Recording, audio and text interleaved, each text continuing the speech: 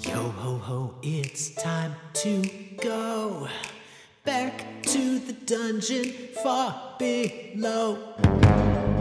Players arrive in time to die, and I love to watch them cry. Grab some dice, oh, grab some fun. Yeah, it's time for, you know it's time for those crazy teachers in the dungeon.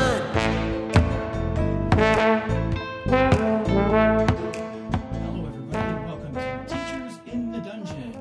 I'm Tom Gross with Dan Raym, and we are the Teachers in the Dungeon.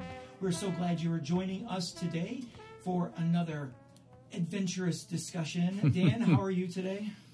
We are, well, I'm doing well. I guess I shouldn't answer for you, but we are in day, 7 or 8 of high temperatures but low humidity, which is really strange for central Illinois. It's been, this is the June that I remember as a kid.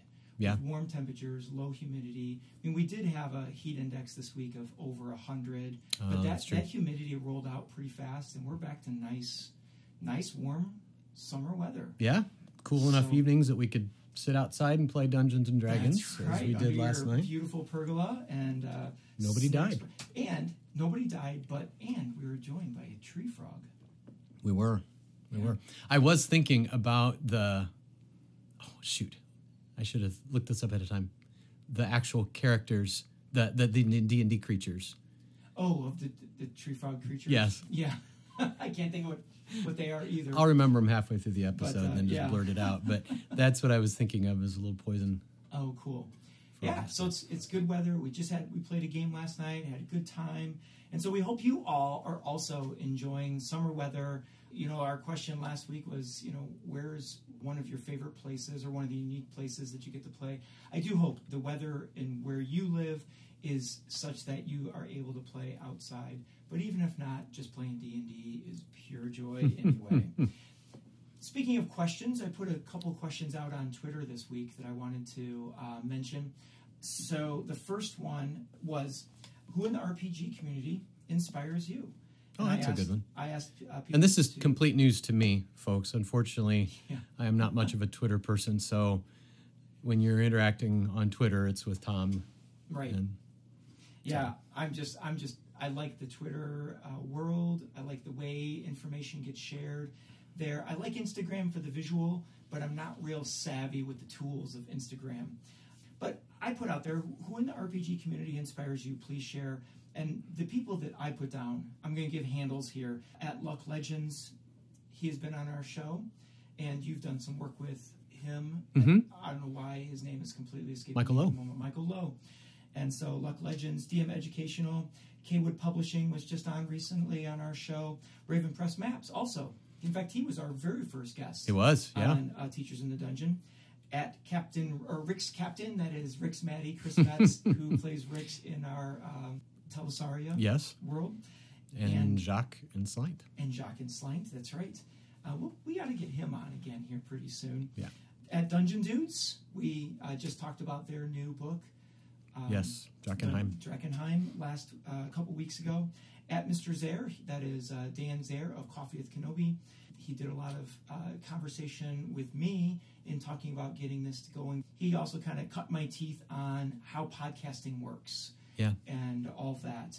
At Corey Club, he is the creator of the Dungeon Dude, or the Teachers in the Dungeon logo. Yes. As well as co-creator of Coffee with Kenobi, and gives us a veneer of respectability. He does, right, exactly. At Smuggler's Coffee, we met them at GaryCon. Yeah. And he's been on the show before, and he's super active on the social media world.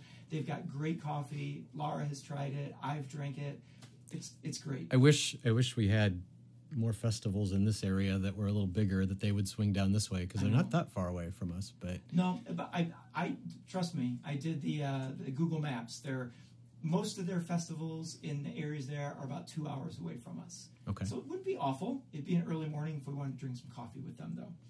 And then at Drago Russo, Chance Russo, who DM'd for us at Gary Con, and we had him on the show to talk, and has some great projects going on there, and we'll probably be catching up with him in the next year.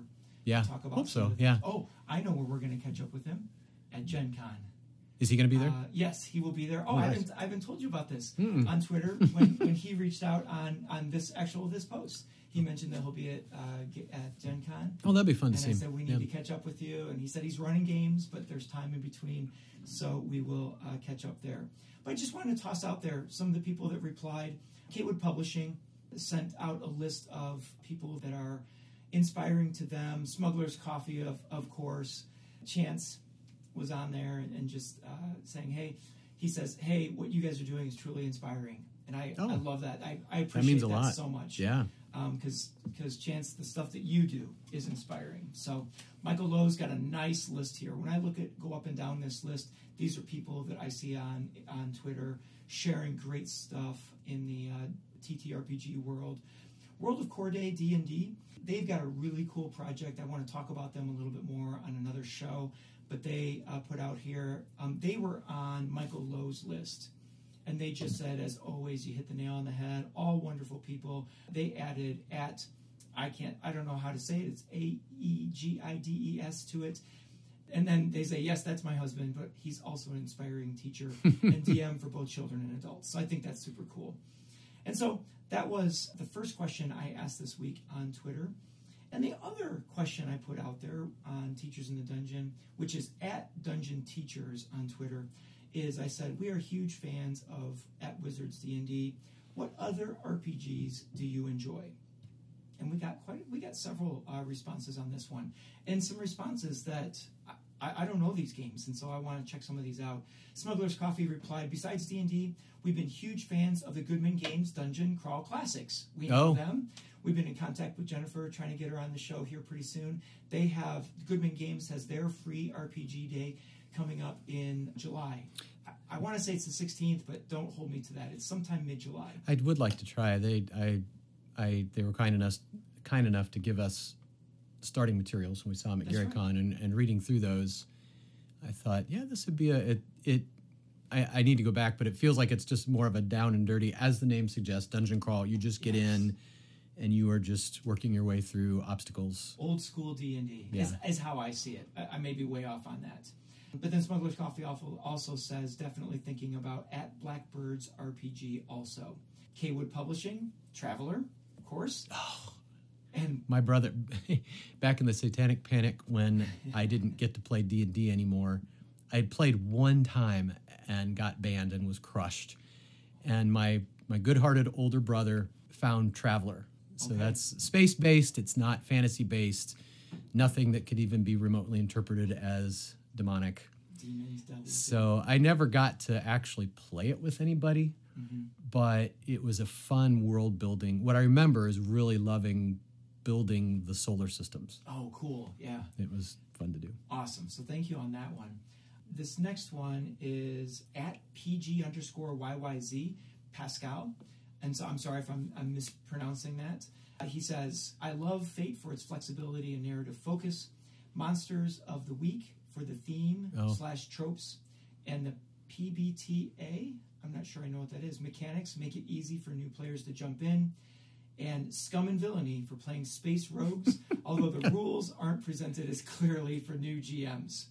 Continues on another additional post, Cyrun, both for its dice placement mechanics and the amnesiac runaway metahuman tropes. I'm not sure I said amnesiac right. AMNESIC. Amnesiac? Runaway metahuman tropes. Starhold for leaning into the space horror genre tropes, and for the Queen and RPGs inspired by it, such as O-Maker and End of the Line for their story prompt card approach. What a great list. I don't know many of those, so what I like about that list is it gives me a lot of stuff to look into. I need to expand. Honestly, we've talked about this before, but our time to play is so limited as it is that I hate the thought of investing that precious time in any other games, but I feel like I should. Yeah. I should expand and look at some of those. Agreed. And I think Gen Con is a great place to kind of take a look around, as GaryCon was, but Gen Con as well. Our next post is from at Raznag, RAZNAG _RPG.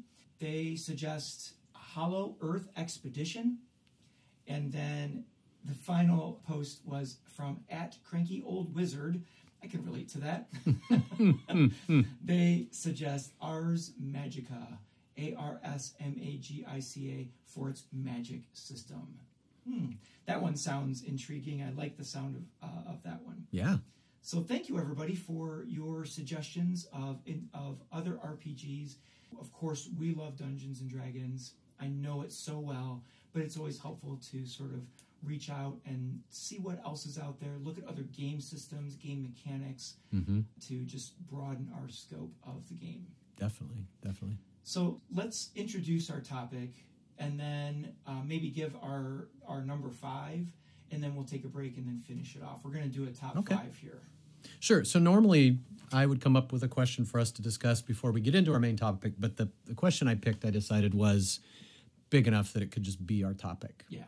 And nothing particularly creative about this. In fact, I am completely jumping on a bandwagon in a number of different ways here.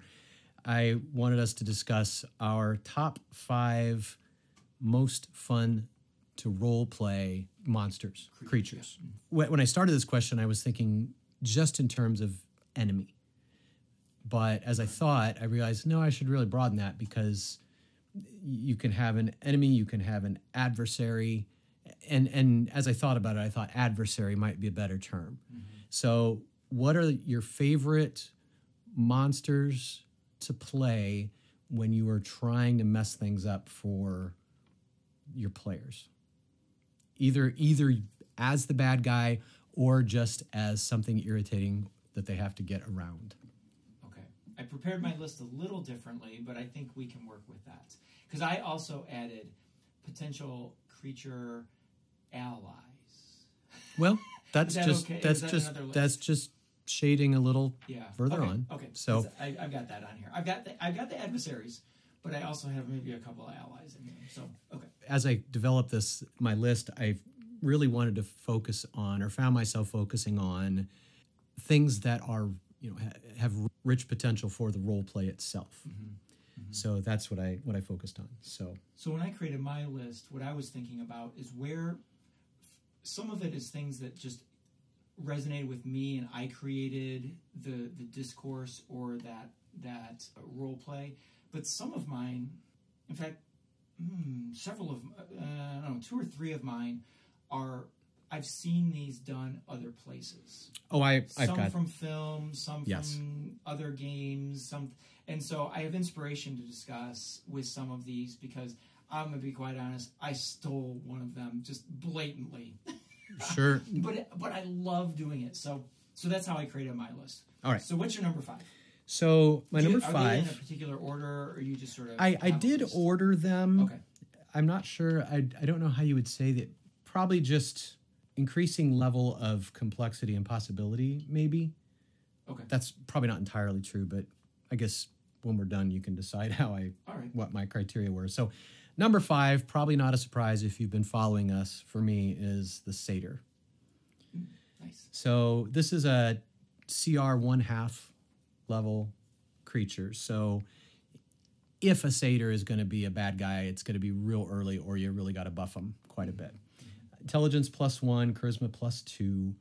I see them when you read the flavor text, they come across as neutral, playful, capricious. I'm thinking of motivation. If I'm going to play this NPC against the characters, what's motivating the character?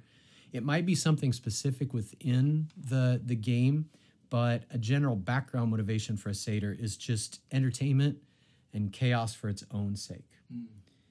And so I think that just gives you absolutely a wide open field for however you want to play this creature. He can be a good guy and a bad guy in the very same sentence if you want him to be. He can be helpful.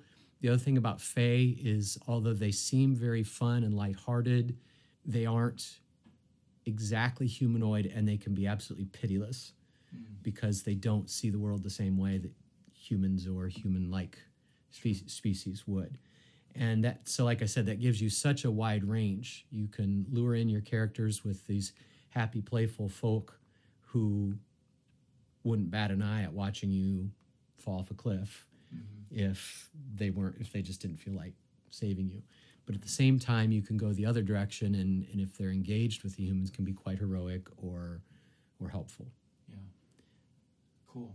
I mean, I know from being in your games, you play satyrs really well, and you seem to really enjoy that. But quite honestly, as a player, you make it enjoyable, even though they're sort of sassy and cantankerous and whatnot. They're wildly entertaining as the player at the table, and it's interesting to watch how our players react to that and respond to that. Most of our interaction with satyrs, I think, has been in Sliant. Yes. And it's funny watching how Bert responds to them versus Jacques versus Wade. Right. And so no, you're right. I'm not surprised that satyrs are on your list. What about you? Very good. My number 5, and I don't know that I have a specific order to this, but as I'm kind of looking at it, this list, this kind of makes sense. I just don't know how. I'm going to go with the Lich. You've heard me talk about the Lich before. And one of the things that I really like about creating... sorry to interrupt. No, you will fine. probably hear trombone in the background. Sorry, this is one of the things you get with Teachers in the Dungeon. We've got children at home doing things. So that's right. There's a trombone lesson that'll be going on during this. Sorry. In Studio C. The Yes. trombone lessons happen in Studio C. So sorry, continue. That's all right. Yeah. So I love the Lich. And one thing, this Lich might not have been on this list 2-3 years ago. What brought it on was the character that we one day will discuss, and right. that is the character or the NPC Ashen Malor. She's a Lich that you guys actually kind of played a part of creating unknowingly, but you were involved in it.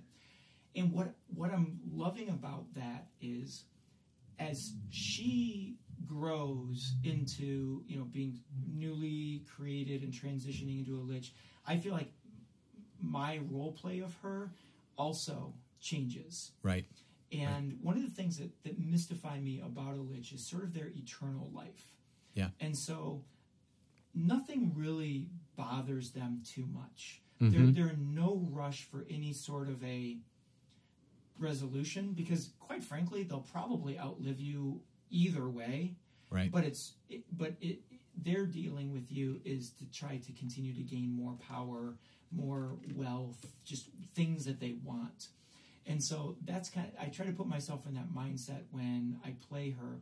But I've kind of discovered that in her last interaction with you, it was it had some desperation to it. And she did some actions that maybe a more experienced Lich that sees a larger picture, she's still new. And so I'm like, I'm kind of growing along with this character. And that's kind of cool to think about. And so each time you see her, and that's another thing about a Lich that I think is cool, is even though she hasn't been in our last several sessions, she is almost always thought of and discussed in some fashion. Yes. In every single time. So she's still there when she's not even there. And that's kind of cool that she's on the back of your mind at all times. Particularly my character. My character has a personal vendetta against her, so yes, that's true. He is constantly thinking about that. And so, I've briefly played a Sarek in a couple of different ways. And what's neat about it is, and there's another type of creature I'll talk about today that is sort of in the same kind of realm of thought, and that is that some of these creatures that are long-lasting and super powerful, they're fun to role play because the characters have no intent in trying to kill or fight because it's way overpowered. And so these characters show up, these NPCs show up, and there's fear or there's curiosity, but there's no like, oh, let's kill this guy. He's a Lich. Oh, he's much more powerful than we are. So as the DM, you're going to have good role play with that because they're not going to try to potshot or cheat you. Well, and I think as a DM, that would be fun. I am constantly concerned that I have, if characters get close to death, that it's because I've done something unfair or overbalanced.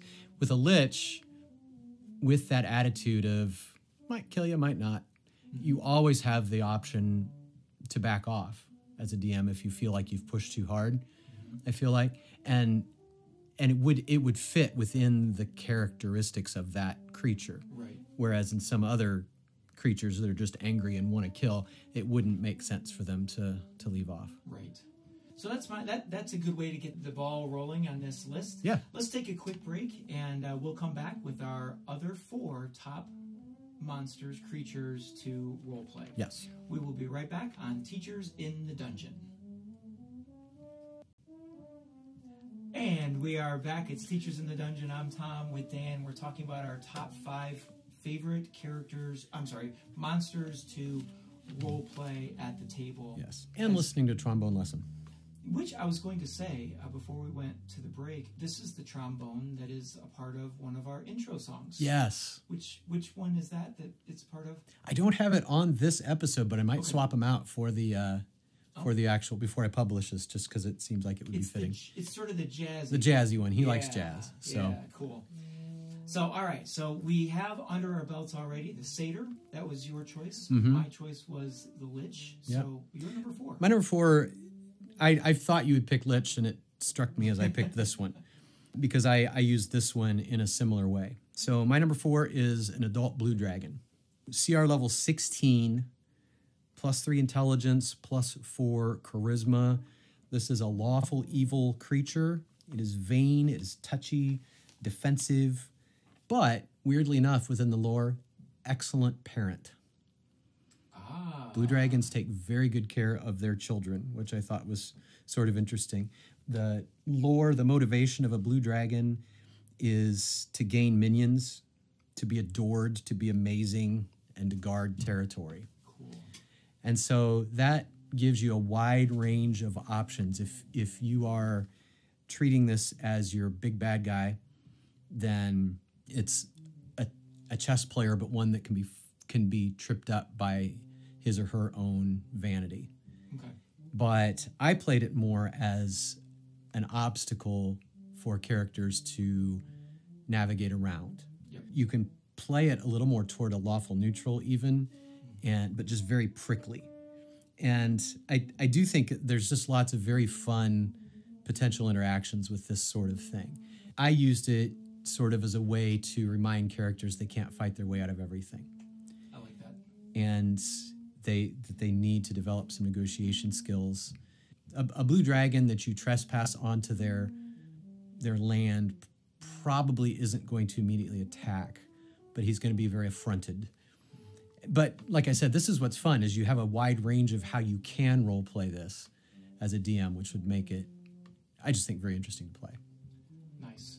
I'm not going to say too much about that one because it might be on my list somewhere along the way here. So I like that choice, and I wondered if that would be on your list. The last thing I have written about it is a crabby obstacle or a frightening ally. Yes. Is how you could view a blue dragon. Okay.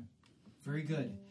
All right, my number 4 is the Duergar. I just, being someone who really enjoys playing a dwarf, why wouldn't the Duergar be in my list of creatures? You know, this is sort of a twisted creature. The Duergar, their heritage goes back to they were dwarves at one time, but they have such a love of wealth and creation in the Underdark that they stayed there, and then they became enslaved by mind flayers.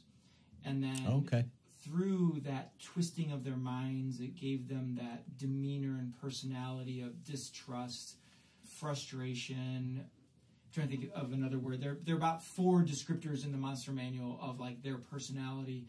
But they free themselves, and then ironically, they wanted to get away from the slavery of the mind flayers, but ironically, they capture and enslave people themselves to do their dirty work in the Underdark. You become what you hate. Yeah, and we you encountered the Duergar in the dungeons of Duergar. Durgan, yeah, Durgan. And one thing you guys learned that I found was kind of fun to play is they are willing to negotiate as long as they think they are going to get something out of it. and then they will do everything they can to betray is a little bit of a strong word, to get out of that contract that they make with you. And so they might lie, they might stretch truths, they might do things behind your back to get out of that contract. And it comes back to their distrusting nature of people.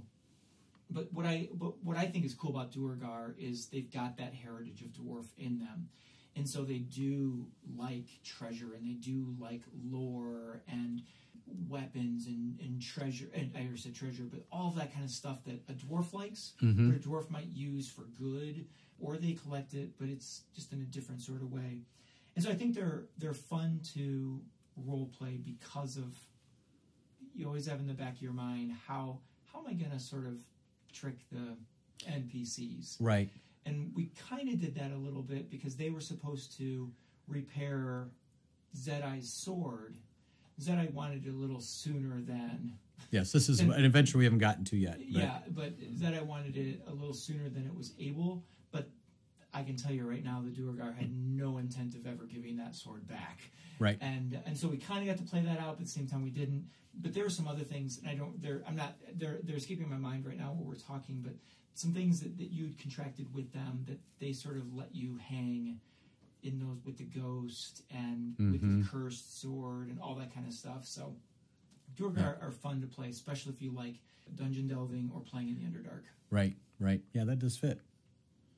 All right, on number 3. Yes. So my number 5 is sort of a chaotic, go a lot of different directions. My 4 was very methodical in a way. Back to just my number 3 is one that you, if you have a desire to just play a flat out crazy, frightening, crazy character, this is the one. So I chose a Banshee. Oh. So this is a CR4 monster. So your players would meet this fairly early on if you were going to do this. Intelligence of a +1, charisma +3. And the lore behind these are undead elves. This is an elf that has lived a very shallow life, and through some mishap when they died, comes back, is an undead creature that is motivated by beauty, but in a very like dichotomous way. They are attracted to it and they hate it at the same time. And so the way I kind of think of a Banshee is evil but capricious, can be sidetracked by pretty people. Their motivation, they're going to be fascinated with interacting with and destroying beauty. So they'll be attracted to whichever characters have probably the highest charisma, but if there are characters within your group that your players have made a point of saying they're very good looking or very attractive, that's the ones you go after. I never knew that about a Banshee. That's cool. In the lore, it's a woman, but there's no reason why it would have to be. Either, anybody can be tripped up by being too involved in themselves. Yeah, sure. So I feel like you can play this as sort of loopy, off-kilter, damaged, unpredictable. Come in close, start talking to the pretty member of the party, and anything that you can interpret that they say as offensive, you can take offense and get ready to attack, or turn into weeping and why don't you like me? Don't you think I'm pretty? Don't you think, you can play this as psychotic as you want. Cool. And of course, the thing about them is they've got that wail. Yeah. So you've got that sort of, it's only one bullet in the chamber, but that can take out everybody. Yep. So she or he wouldn't use it right away, but also wouldn't be afraid to use it. I think that would be a really fun. We faced a Banshee, right? You did very early on in Telesaria. Marcus took a hit on that one, if I remember. Poor. I do find it does seem like in that entire adventure arc with those characters, whenever we had a saving throw, all the ones that were meant to fail succeeded, and very often the ones that should have been a slam dunk failed. Yeah. Yes, and he's the one that got dropped by the Banshee. Yeah, that's cool. I just learned a lot about the Banshee right there. Thanks for that. I appreciate that. My number 3, goes way back to this monster mystified me way back to my childhood when I read The Hobbit, and we meet the creature named Smaug. Bilbo Nice. Baggins. You know, you think as a child, I always thought dragons are just mean, and they're stomp and they breathe fire and they destroy, which Smaug does. But Bilbo Baggins is able to have a conversation with Smaug, and he plays a game with Smaug, and that really kind of turned my world upside down as far as my understanding of how a dragon interacts with people. Fast forwarding through my years of playing Dungeons and Dragons, all the people I ever played with where we encountered dragons was the Smaug that flew over cities and burned and pillaged and smashed and all of that. I kind of forgotten about dragons as a focus. I mean, Dungeons and Dragons, but as an adult, I rarely ever. It's almost so obvious that you think, let's do something unique or new. Yeah. And so you overlook how cool they are. Right. And so it wasn't. And so all my adult years of playing 3.5, moving to Pathfinder, coming back to 5, dragons were never on my radar as a monster to put in until I met the blue dragon you just discussed. Oh.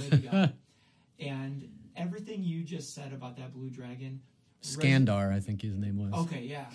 I mean, we were crossing the desert, the edge of a desert, and Skandar shows up, and I'm like, Dan, we're like second level. What are you doing to us?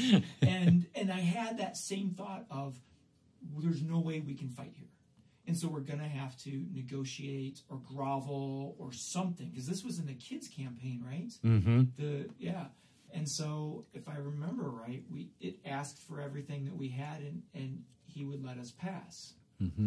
And, you know, sometimes just being youthful and naive is the best, because the kids all gave all of their money. But stupid old me, I didn't give everything. And boy, did Skandar know. And I think I had to give extra. I don't remember what it was. You caught me. I had to roll a sleight of hand or something. Yes. And I failed.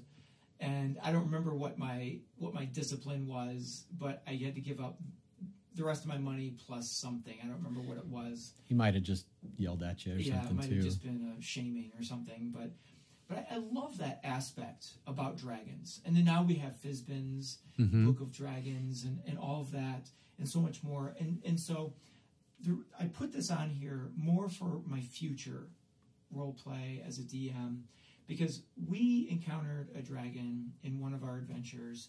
And let me tell you, sometimes I sit up at night thinking about how I screwed up that entire encounter. I mean, it wasn't awful, but I just, as a DM, there's so many more things I could have done with that dragon. Yeah.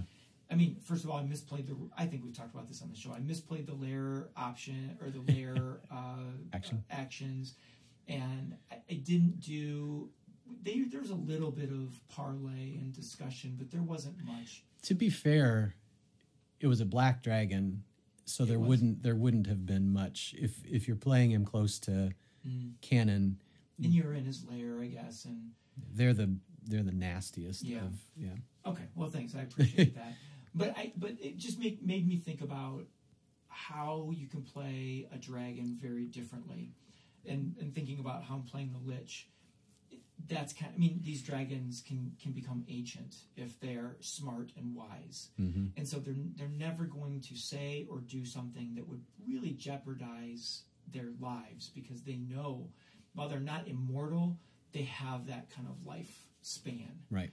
And I mean, really, that black dragon probably should have tried to scare you away instead of directly confront you. I mean, he lost his life. And again, I misplayed his abilities, but nonetheless, I just think dragons are really cool, and I think there's a lot of. And the thing that Fizban's brought to me with dragons is their shape-shifting ability. Yeah. And that they can be amongst us, and we wouldn't even know it. Yeah. Which I think that's is fun to play. Fascinating. So you may be encountering dragons someday and sometime, or you might see me doing dragons with another group somewhere. But yeah, one visual that comes into mind when you think about dragons and how they would interact with us is, if I'm out sitting on the patio and see a big old spider walking across, I don't like it. I don't want it there. Mm-hmm. I might get up and smack it, but I'm kind of comfortable where I am, and it's just going about its way. I might just let it go. Yeah. Plus, if it is kind of awful looking and I don't really want to tangle with it. So I kind of think that's how dragons might be with adventuring parties. I like that. You see them there. Maybe, I don't want them there. I don't like them. Maybe I'm mad and I'm going to go do something about it, but maybe just let them go. Makes me think of a cat. Yeah. Maybe cats are dragons in furry form. Because they kind of give that attitude about things, too. That's true. Sometimes, can never know. All right, you're number 2. Okay, so I've given some ideas for sort of off-the-wall role play and some very calculating role play. And the next one I thought of is if you want to really go for some pathos, if you really want to try to yank the heartstrings of your characters. There's lots of ways to do it, but I saw this time. This is my just absolute ripping off from something I saw. You could do that with a ghost. Okay. So ghosts are also a CR4, intelligence +0, charisma +3. The thing about ghosts is, as you would expect, they can be any character, personality, alignment. It just depends on what the character was in life. Right. But the thing about them is maybe they know they're dead, maybe they don't. Mm-hmm. And if they don't, then they are perceiving the world through a totally different lens from your characters, which makes them unpredictable and dangerous. Mm-hmm. They might see you as an enemy, even if you're not. You don't know what's going to set them off or whatever. Right. But the other thing, and this is what I saw done to reference the Dungeon Dudes in one of their more recent episodes, is the characters had to go in and clean enemies out of this part of the city. And they come across a troop of ghost soldiers who don't know they're dead. Oh, wow. And so they have to role play. Their solution is to try to pretend they're the commander and command the soldiers to stand down.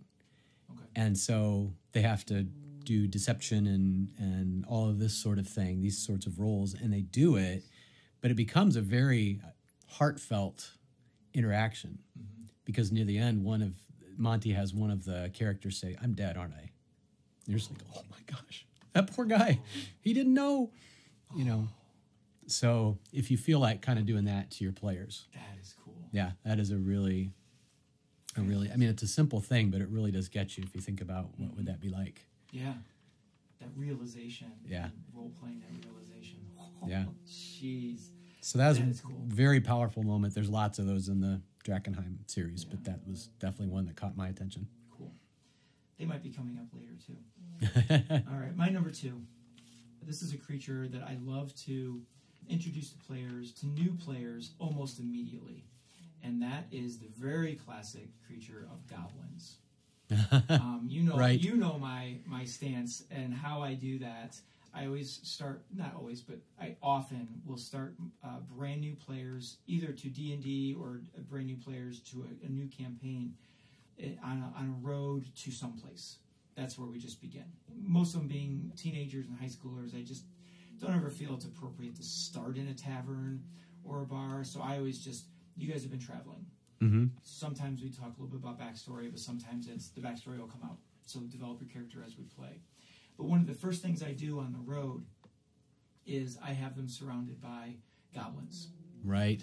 and the goblins are demanding something. So they're surrounded to give them that sense that they're going to have to talk or do something. But it's not so many that they feel like if it came to a fight that they would be in danger.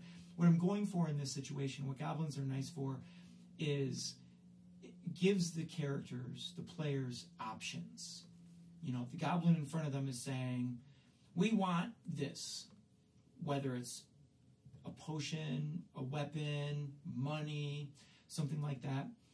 The goblins parlay, but the characters get to decide what they want to do. And the goblins aren't so dangerous that if they want to fight, they can fight them. Right. But the funny thing is, and I don't know, maybe people would find this surprising, and maybe people wouldn't, but I have yet to have a group of teenagers that's their first thing they want to do. They always stop and say, wait, what do you mean you want this? And they start talking to the goblins. And one time, I thought, I'm going to give them a clue to see if this helps the conversation go. And I said, you notice that some of the goblins seem maybe even to a level of emaciation. They're super thin. They look very bony. Immediately, one of the players was like, are you guys hungry? And the goblin, the person leading, of course, asking for something, is not emaciated. But like, they were able to do a perception roll and notice that some of the goblins were like shaking their heads. And so they decided that they would offer food to the goblins. And I thought that was really cool. But I just think the reason I say goblins, I mean, really it could be kobolds, any sort of low level, sort of medium to small creatures that are monsters. So it's a threat, but also they're not monsters of such a threat that the kids or the players don't feel safe around. Right. And I mean, to build on what you're saying, those monsters are small and weak. So it makes a whole lot of sense that they themselves would have had to learn how to negotiate their way out of problems. Right. So they would be very quick to, it makes total sense that they would engage that way. Right.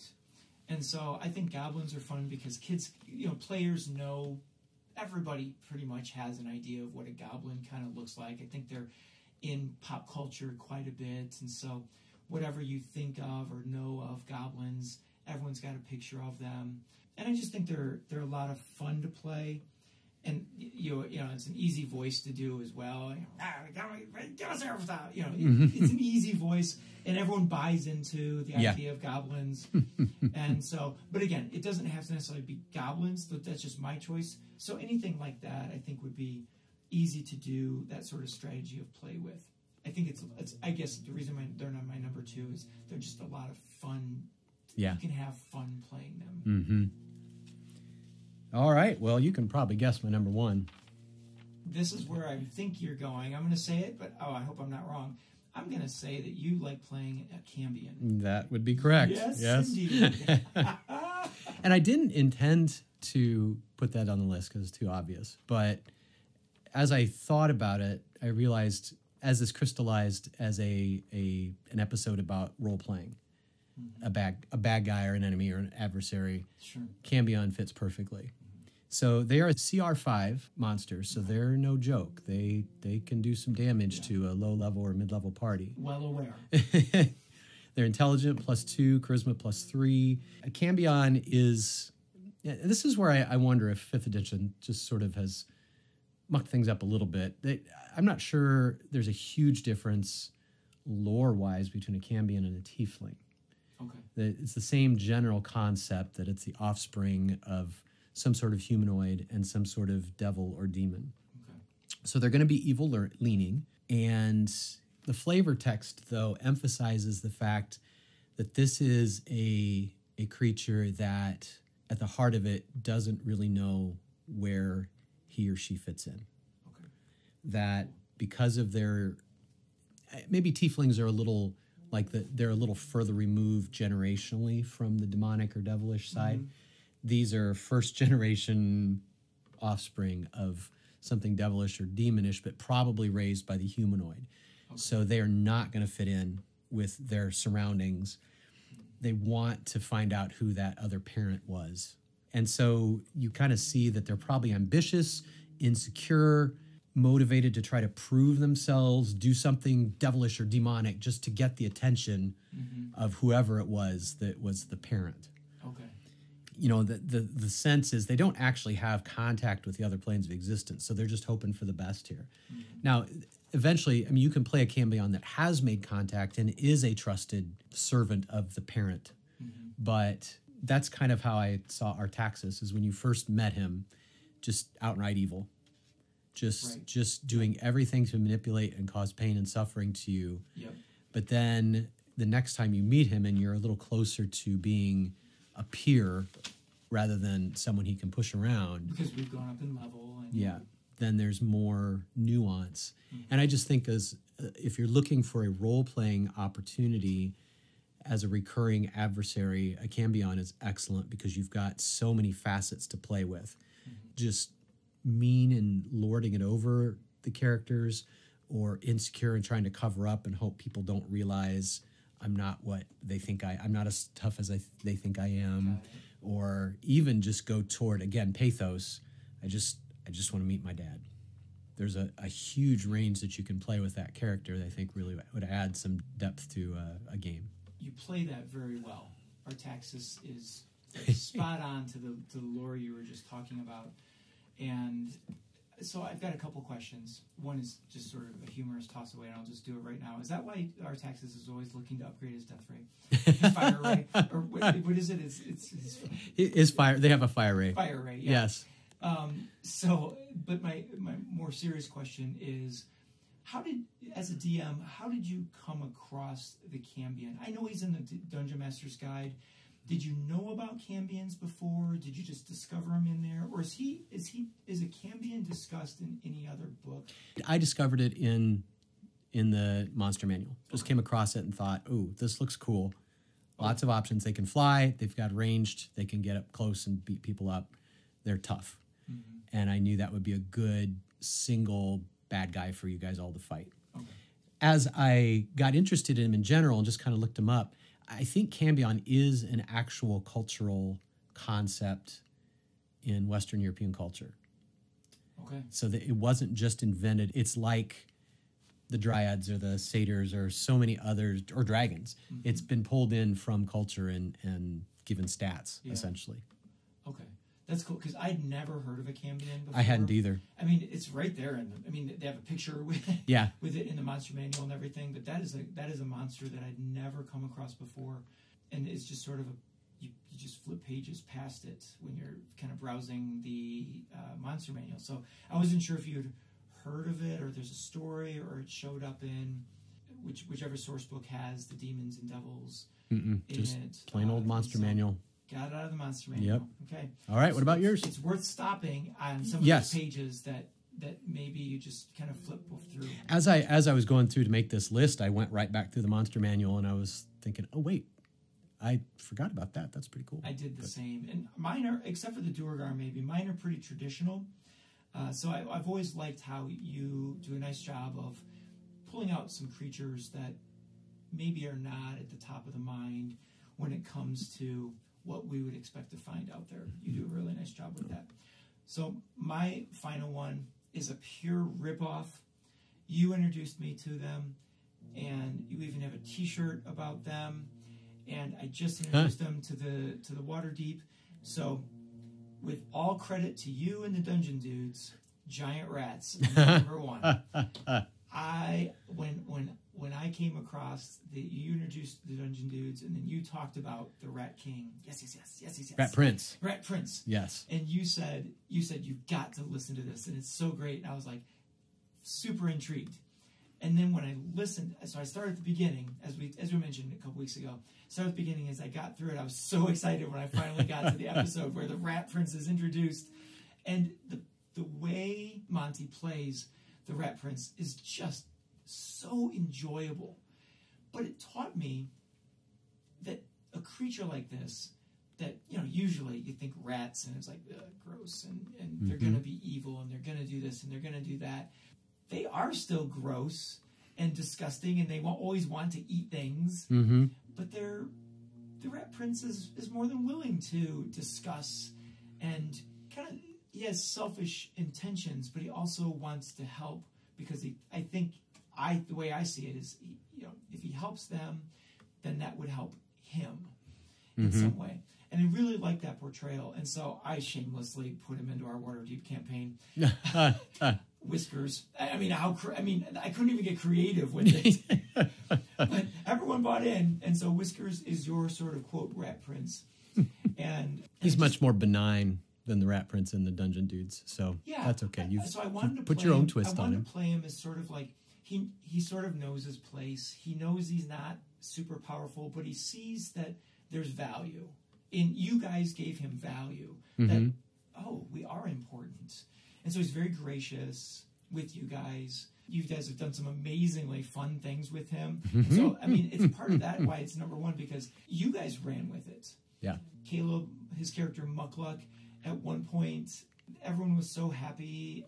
It was at the end of the Trolltide, or we haven't done Trolltide yet, but it was the end of was it the end of our block party. Yeah.